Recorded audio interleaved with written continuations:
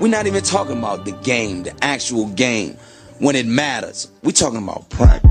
Welcome back to Talking About Practice. I'm your host, Mers. I want to shout out everyone who's been including dialogue in TikTok and IG and social media in general. It's fun to go back and forth with you guys on your guys' takes as well as my takes. I appreciate you guys because it makes doing this super fun.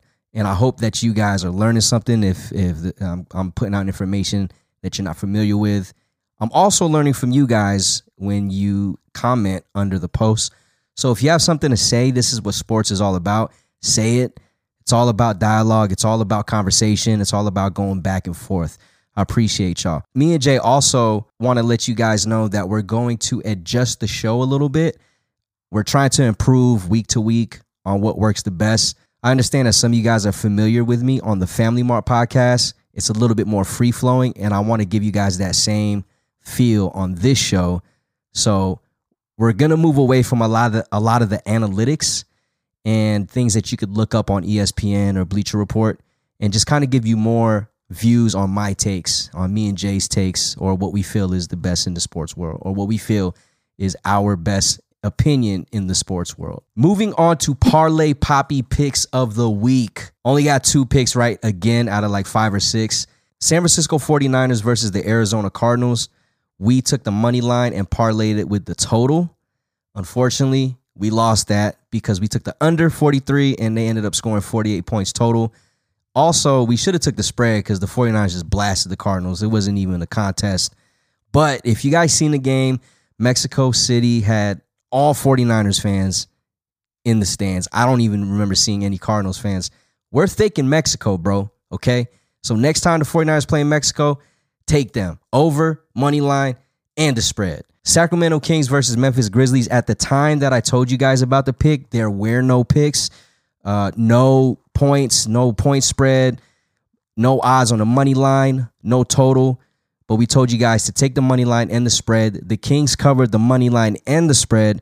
The Grizzlies were favored to win by 3 points. The Kings, however, won 113 to 109. So if you sprinkled a little bit on the money line, you were able to recoup some money as well. All right, so let's talk about picks for this week. We're only going to do 2. We're trying to move through it. This is going to be a football-heavy podcast today. Monday Night Football, again, we record this the night of the game, so we apologize if you want to use these picks, but we just want to see if we're right. The Pittsburgh Steelers visit the Indianapolis Colts at Lucas Oil Stadium. The Colts are favored to win minus 2.5 points. The total is 39.5. The Colts lost 7 straight meetings with the Steelers. Last time they won, Coach Saturday was a player for the Colts. Both teams lost 3 of their last 4 games. Playoff implications? Not really. I think the Colts have a 13% chance to make it to playoffs. The Steelers, 2. Jonathan Taylor and Najee Harris both have 2 touchdowns in the last 2 games. So I'm assuming that this is going to be a running-ass game. The Steelers rank bottom 5 in rush defense. If I was the Colts, I'd just be pushing through. However, the Steelers are getting Watt back today, so there could be a difference in the defense. I still like the run game, but my pick, Steelers, plus 2.5, under 39.5 points. I think the scores are going to be 21-17. Steelers with the upset. The reason for it, Amanda, my friend Amanda, she's a huge Steelers fan. I also have the Muth. Freiermuth is on my fantasy team. I actually need him to drop like 25 so I can get the highest score, so I can get my $50 back. That's what it's going to be. A running-ass game. Steelers take them with the points, under 39.5. Thursday Night Football. This game's going to mean a little bit more for these 2 teams. The Buffalo Bills are going to be at Gillette Stadium playing against the New England Patriots. The Bills are favored to win by 5 points. The total is 43.5. This is an important game. Okay, the Bills sit 5th in playoffs currently. If they lose, this could drop them significantly. The Patriots are on the bubble at 8, so the Patriots need a win. The Patriots loss this week didn't help, though, and would need to win this game and hope everyone in the NFC East loses in Week 13 because they all won this week. The Dolphins won, the Jets won, the Bills won, the Patriots lost. So they definitely need to beat the Bills on Thursday. If they beat the Bills on Thursday and the Dolphins and the Jets lose next week, the Patriots have a chance, considering that they have another outing with Miami at Gillette Stadium. My pick, Bills win -5. Take the points. It's going to go over 27-19 is the final score. Von Miller is out. We'll give some room for the Pats to score, so that's why I got them scoring 19 points. The Bills also elevated Xavier Rhodes at the corner, and John Brown is back in the wide receiver mix. So Isaiah McKenzie actually had a good-ass game this past game that they played. So John Brown should be a considerable help. That's why I think the Bills are still going to win. So 27-19, book it. Bills -5. Some notable updates from this past weekend. Raiders once again win in overtime against the Seahawks. Jacobs with a walk-off rushing touchdown for 86 yards. Jacobs will be a free agent next year. Raiders need to pick him up. That's all they got pretty much. Okay, Carr's not doing it. The rest of the offense ain't doing it. The defense definitely ain't doing it. Josh Jacobs is doing it. So make sure you guys, I'm saying you guys because I don't fuck with y'all like that. So y'all better, might have to bleep my bad. Pick up Jacobs, man. If y'all try to have a chance, pick up Jacobs next year. There was another interesting game. Jay, I don't know if you've seen it. Jets versus the Bears. The Jets won 31-10, but it was an odd game because none of their starters were starting. They're starting QBs. Justin Fields out on an injury, so Trevor Siemian replaced them. Zach Wilson was benched by Coach Saleh, so Mike White replaced them. And this was Mike White's best game ever in his career. This dude looked like the truth out there, especially with Zach Wilson, like not being accountable for his actions and not playing well. It seems like the locker room's not really messing with Zach Wilson. And watching the game and seeing some of the highlights of the players' reactions to Mike White, it seems like they like Mike White a lot more than Zach Wilson. You know, for Saleh to bench Zach Wilson shows a lot because I get it. He's like the guy they drafted. You know, that's who they wanted to lead the team. But he doesn't take accountability for himself. Like I was watching his press conference and he was blaming the wind. He was blaming the other team. But he never blamed himself. Sometimes it's better to go with a fresh and a hungrier QB. And a lot of times it's how you approach the game.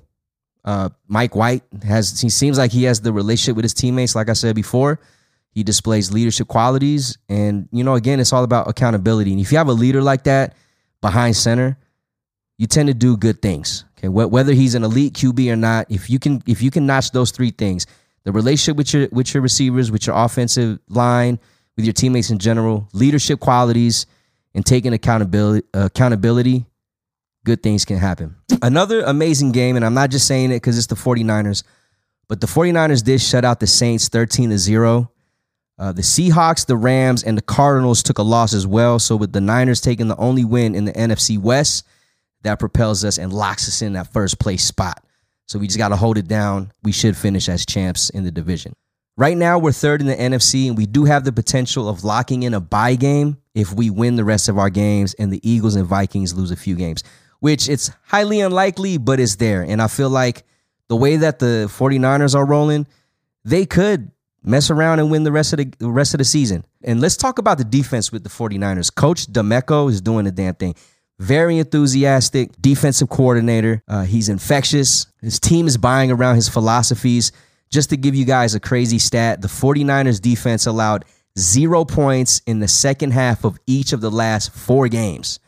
So no team in the last 4 games have scored in the second half. Kamara almost got a goal line touchdown, but we hit the ball out his hands. We got the fumble recovery. No touchdown. The last 4 times the Saints been shut out was due to the 49ers. They rank first in these 6 statistical defensive categories: points per game, yards per game, rushing yards per game, yards per rush, first downs per game, and passing touchdowns. Let's see, who do we have left? We have the Dolphins this week, which should be a pretty tough game for us. It is a home game, and the reason why I'm saying tough is there's a little bit of blood in that game. The Dolphins head coach is Mike McDaniels. We're going to get into that a little bit later. Former 49er offensive coordinator. Awesome guy. Great head coach, in my opinion. Also, their running backs, Jeff Wilson and Raheem Mostert. Raheem Mostert has a little bit on his mind about the 49ers. He was talking a little bit of shit. Basically didn't like how we handled his injury and how he wasn't getting enough PT. Well, we had a lot of running backs that could run, so we didn't need to. However, he has been talking a little bit of mess. I don't know if you've seen it, Jay, but I think Debo and Raheem were going back and forth on Twitter. I didn't get a chance to look at it because I was writing the show. Mostert was saying something about he finally has a QB that could sling the ball. That's what he was saying. Yeah, I seen that. And I mean, you got Tua on your fantasy team. So what do you think? Would you take Tua or would you take Jimmy G? To start for fantasy, I'm taking Tua, but the thing is because Tua has such an imbalanced passing game versus the Niners is so balanced on the passing and rushing game. True. Let's take a look actually at what the line is. Maybe we could do like a live line real quick here. Okay, it's a home game, and the 49ers right now are favored to win by only 3.5 points. It shows a lot. And also when you got McDaniels, who's a former coach under Shanahan, which we're going to get into later, he's probably going to know how to coach against this team. I'd like the 49ers to win this at home. I think they have way more offensive weapons and a better defense. It's going to be a close game. I would take the Dolphins plus 3.5 to play safe. This might come down to like a field goal at the end. Yeah, it might. Like 2 point. It might be a 2-point game. 2-point win. This is making me nervous. I'm scared, bro. I'm scared. You know? And then the Buccaneers, that should be a dub, but that's also going to be a tough game. Good thing it's a home game. And then we travel to Seattle. We should get that W. And then we play the Commanders. They come over to Santa Clara. We play the Commanders. We're definitely going to beat the Raiders in Vegas. I'm trying to sneak into that game. And then we close out with a home game against the Cardinals, which we should win that game as well. Speaking of Shanahan, I want to get into his coaching tree. Who is Kyle Shanahan? Who is Coach Shanahan? Well, for one, he's the head coach for the 49ers. He was picked up in 2017, formerly the offensive coordinator for the Falcons. A lot of controversy with him because he was up 28-3 against the Patriots in the Super Bowl. Instead of maybe slowing down the clock and using the run, I guess he was more pass heavy, and the Patriots came back and won the Super Bowl. As soon as the loss happened, though, he was signed by the 49ers to be their head coach. He has a lengthy coaching background. First off, his dad is legend Mike Shanahan, who is a 3-time Super Bowl champion, once with the Niners and twice with the Broncos as a head coach. Kyle was also an assistant under his dad, Mike Shanahan. His coaching tree is what I really want to talk about in this case, not much Coach Shanahan. I want to talk about his coaching tree. 2 specific coaches that coached underneath him in San Francisco. Robert Saleh, who is now the head coach for the New York Jets. He was a defensive coordinator for the Niners in 2017 and 2020. And Mike McDaniel, head coach for the Miami Dolphins. They're currently 8-3. He was the run game coordinator for the Niners in 2017 to 2020 before he got bumped up as the OC for the Niners in 2021. Other coaches that worked under Shanahan, basically as assistants to an assistant, is Sean McVay and the LaFleur brothers. And Sean McVay is now the head coach for the Los Angeles Rams. Matt LaFleur is the head coach for the Green Bay Packers. Shanahan has a nice little coaching tree, but these two, especially McDaniel, is who I like the most out of the two. He's leading the Dolphins to an 8-3 record right now. He's bringing a new atmosphere to the Dolphins. I'm not sure if you've seen any press conferences or speeches in the locker room. One, this dude doesn't look like he played football or a snap period in his life. Super small dude, wears glasses, looks nerdy, has a really quirky attitude, but that's what works. And players like him because he's authentic. He's different. He's a Yale graduate. He's somebody that looks at analytics and probably will flip it on his ass and then is like, yo, this is how we're going to actually attack the corners, or this is how we're going to attack the defensive line. Like, he's very precise. And he's different, and he takes chances. Also, he's a great speaker. He knows how to speak to his players. He tells his players he loves them. There's tons of positive reinforcements when he's talking to his team. Does a great job developing his players, because at the end of the day, one thing about leadership and being a head coach is what can you do to develop your players off season and during the season. A lot of times when players do a bad job, coaches just start yelling at them. They start bitching at them. That doesn't work a lot of times, and that's how you can create conflict, especially in the NFL when you got players that have a lot of ego sometimes, or they're getting paid a lot of money. They don't want to sit there and listen to you bitch at them. So you kind of have to coach them in a specific way, and that's what Mike McDaniel does. He understands how to coach players with technique sometimes untraditional, but again, he's an authentic coach, and I like him, and I think he can do well for the Miami Dolphins. The other coach that coached for Shanahan was his former defensive coordinator, Robert Saleh, currently leading the Jets to a 7-3 record. Again, like McDaniel, Saleh knows how to capture the players. He knows how to make them buy in to his philosophies. He's very enthusiastic on the field. He celebrates. You'll see him. I remember when he was on the 49ers, if we got an interception, the camera always panned to Saleh because this dude is like running around, jumping on people's backs and celebrating. Sometimes you need that as a coach. You don't have to always be like Bill Belichick and just sit there like, yeah, I've done this before. Get excited. If I play with a coach that got excited, I'm going to be hyped. I'm going to want to play for him even more. There's something important about the assistant coach, head coach relationship that I want to get into. As an assistant coach, one of the things that I wanted to do for the head coach that I was coaching under, I wanted to make it easier for him to coach the game. So I took care of a lot of things that he didn't have to worry about anymore. And eventually I started becoming him more so because of the way that he did things. And with that, because I understood how he coached, I was better able to prepare him and prepare our team before games. And I think that was one of the things that made us so successful as basketball coaches, especially coaching high school women's basketball, was the fact that we were able to capture the players to buy into our system. They loved us. We loved them. We coached them hard. We loved them hard. And we were able to develop them in each part of their game, whether it was on the court or off the court. So we were able to do that. And I learned that from him. But one thing as an assistant that I learned is you kind of become the good coach. So they come to you to figure out what they're doing wrong, etc. One thing about the coach that I coach for, his name is Chad Kapanui, by the way, arguably one of the best women's basketball coaches in the state of Nevada. Shouts to Karen Whites, who's won 12 state titles with Centennial High School. But Coach Kapanui was definitely one of the top coaches, arguably one of the best because of how he can connect to his players. And they bought into that. When that happens, I think with Coach Saleh and McDaniel working under Kyle Shanahan, I think they were able to create this camaraderie where Coach Shanahan also didn't want to keep them, working under him forever. So you could see these two coaches were working for him 3 years max before they got a head coaching job. And same with Coach DeMeco right now, who's the DC for the 49ers. We don't plan to see him on our bench for much longer. He's probably going to get a head coaching job pretty soon.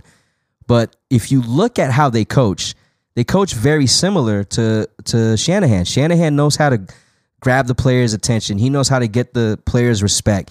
Even the way that he talks. All three of these coaches are great speakers. They know how to make the players pay attention in the huddle. They know how to buy in. I'm saying the same things over and over again because this is what makes great coaches. And I think Coach Shanahan needs to get a little bit more consideration in that fact because of the coaches under him that are now head coaches. One of them has a Super Bowl ring, who's about the same age as me, Sean McVay. And these two coaches, Saleh and McDaniel, I wouldn't be surprised to see them either competing at a high level in conference championships or even the Super Bowl into the future. There was a little bit of controversy this past weekend on the Commanders, which they're usually the topic of discussion. But for this time, it was for a former player who unfortunately passed away 15 years ago. Sean Taylor, if some of you remember, he actually played for the Washington Redskins. At the time, they were called the Redskins. And he was a defensive player. Amazing athlete. And I think he was murdered, again, 15 years ago in his home in Miami during a robbery. And his career was cut short. And we don't know what he could have been, but we knew what he was. And he worked hard. He was hungry. He was a menace on the field. I would hate to be up against someone like Sean Taylor. However, with all that I'm saying about this guy, the Commanders had an unveiling of their statue commemorating Sean Taylor. And when they pulled the veil off and showed the world the statue, I was a bit appalled. I actually kind of laughed at it because when I first seen it, there was no audio on Twitter when I first seen it. So I thought they were dropping new jerseys. And then I seen Sean Taylor's number, and then I looked down and I seen soccer cleats, and I'm like, yo, is this a memorial thing for Sean Taylor? It was the statue. This is the statue they pulled up. It was essentially a wire mannequin wearing Sean Taylor's uniform with the gloves that he doesn't, Velcro up, and then soccer shoes, some Copa Mundials which he normally wears soccer cleats when he plays football because they're lighter than football cleats. But I mean, what's up with the unveiling, bro? Like, I could have been the marketing coordinator and created something way better than what they did. Like, Washington, like they looked at it and were like, look, we already took down our racist owner's memorial, George Preston Marshall. What more do you want us to do? If you're unaware of who that is, do your Googles. But he was the Washington Redskins owner, longtime owner, their first owner, and he was against integration. He was a super racist, right? Like, if Washington was forced to take down their owner's memorial, is Dallas finally getting rid of Jerry Jones? Like, but honestly, Jerry Jones would probably have gotten a real statue of Sean Taylor, right? If Jones can observe what was going on with his racist mob in 1957, there's like this new picture of Jerry Jones during segregation. They wouldn't let these black kids enroll in their school. And he's there blocking the doors. But if he can observe what was going on there, I'm sure he can observe what the Commanders did with Sean Taylor's unveiling. And it's blasphemous, right? Like, Dan Snyder, the owner of the Washington Commanders, should link up with Jerry Jones. Maybe if they put their two minds together, they can make a full bronze statue of Sean Taylor. If anything, Jerry Jones should know a lot about Sean Taylor, since Sean T recorded 24 solo tackles in just 6 games against the Cowboys before his career was cut short. It's not even my team, and I feel bad, yo. Like, that shouldn't happen. They should have done a way better unveiling. Twitter was going off on the Commanders, and one of my favorite tweets that I saw, Justin Walters from CBS Sports, said, "This is peak doing your assignment the day before it's due." Just sat, and that's exactly what it looked like. Listen, if the Arizona Cardinals can get it right and make a bronze statue of the late Pat Tillman, Washington can too. And let's not get into the debate that I can't compare them because one of them served in the military, but I can tell you this: both were killed by American shooters. But that's another conversation we still might not be ready to pull the trigger on. But Washington, I'm giving y'all 365 days to get a better statue up.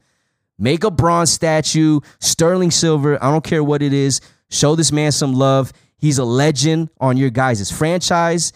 You guys need to make sure that he gets his flowers the right way, okay? On a positive note, his family liked it.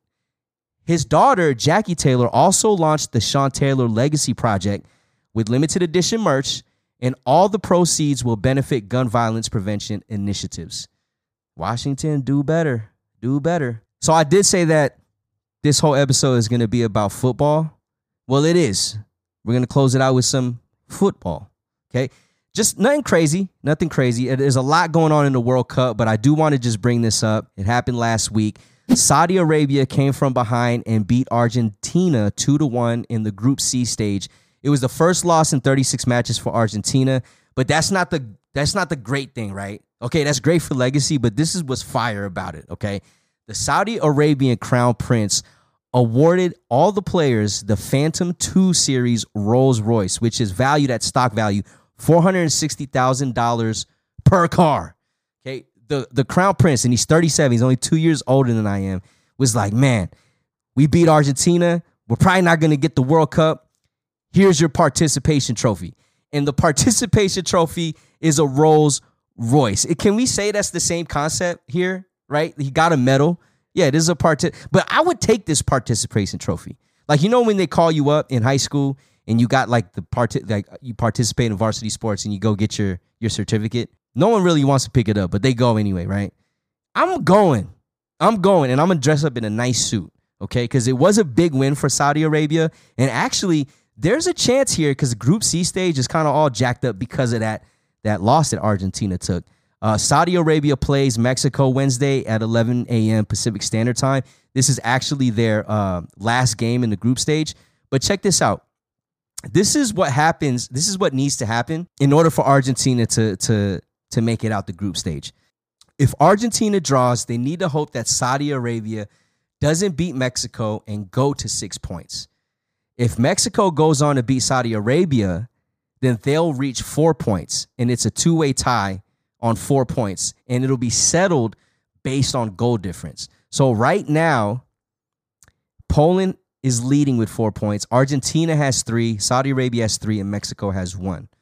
Okay, if you're unfamiliar with how this works in group stage, when you win, you earn points. When you lose, you don't get points. When you tie, both teams earn points. Essentially, there is a possibility for a two-way tie on 4 points that will be settled on a goal difference, okay, to get out of group stage because they take the top 2 teams.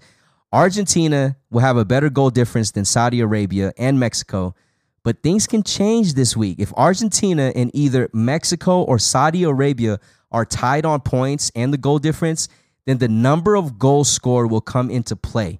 So not only do these teams have to win this week, they have to score the most goals. So you might see a team just get ignorant on the field. And if they're up 2-0 with like a whole half left, they're probably going to try to go win it by 5 points, by 6 points, by 7 points, because they need it just in case there's a tie. So the Group C stage this week is going to be interesting. And I think that even if you're not a fan of soccer, just watch these games, okay? Argentina plays Poland on Thursday, and Mexico plays Saudi Arabia on Wednesday. Make sure you catch those games. It's going to be interesting to see what happens. If Saudi Arabia does make it out of group stage, shit, I don't know what the Prince is going to give them. He might, who knows? I mean, there's a Rolls Royce. What else can you give some? They might get mansions after this. So, but when you got money like that and you're one of the richest people in the world, you could do whatever you want. Okay, so entice your players, give them as many participation trophies as you can, and man, let's see what happens. But I'm going for Mexico, Team Mexico. Thanks for listening to Talking About Practice. I appreciate you guys. I'll see you guys next week.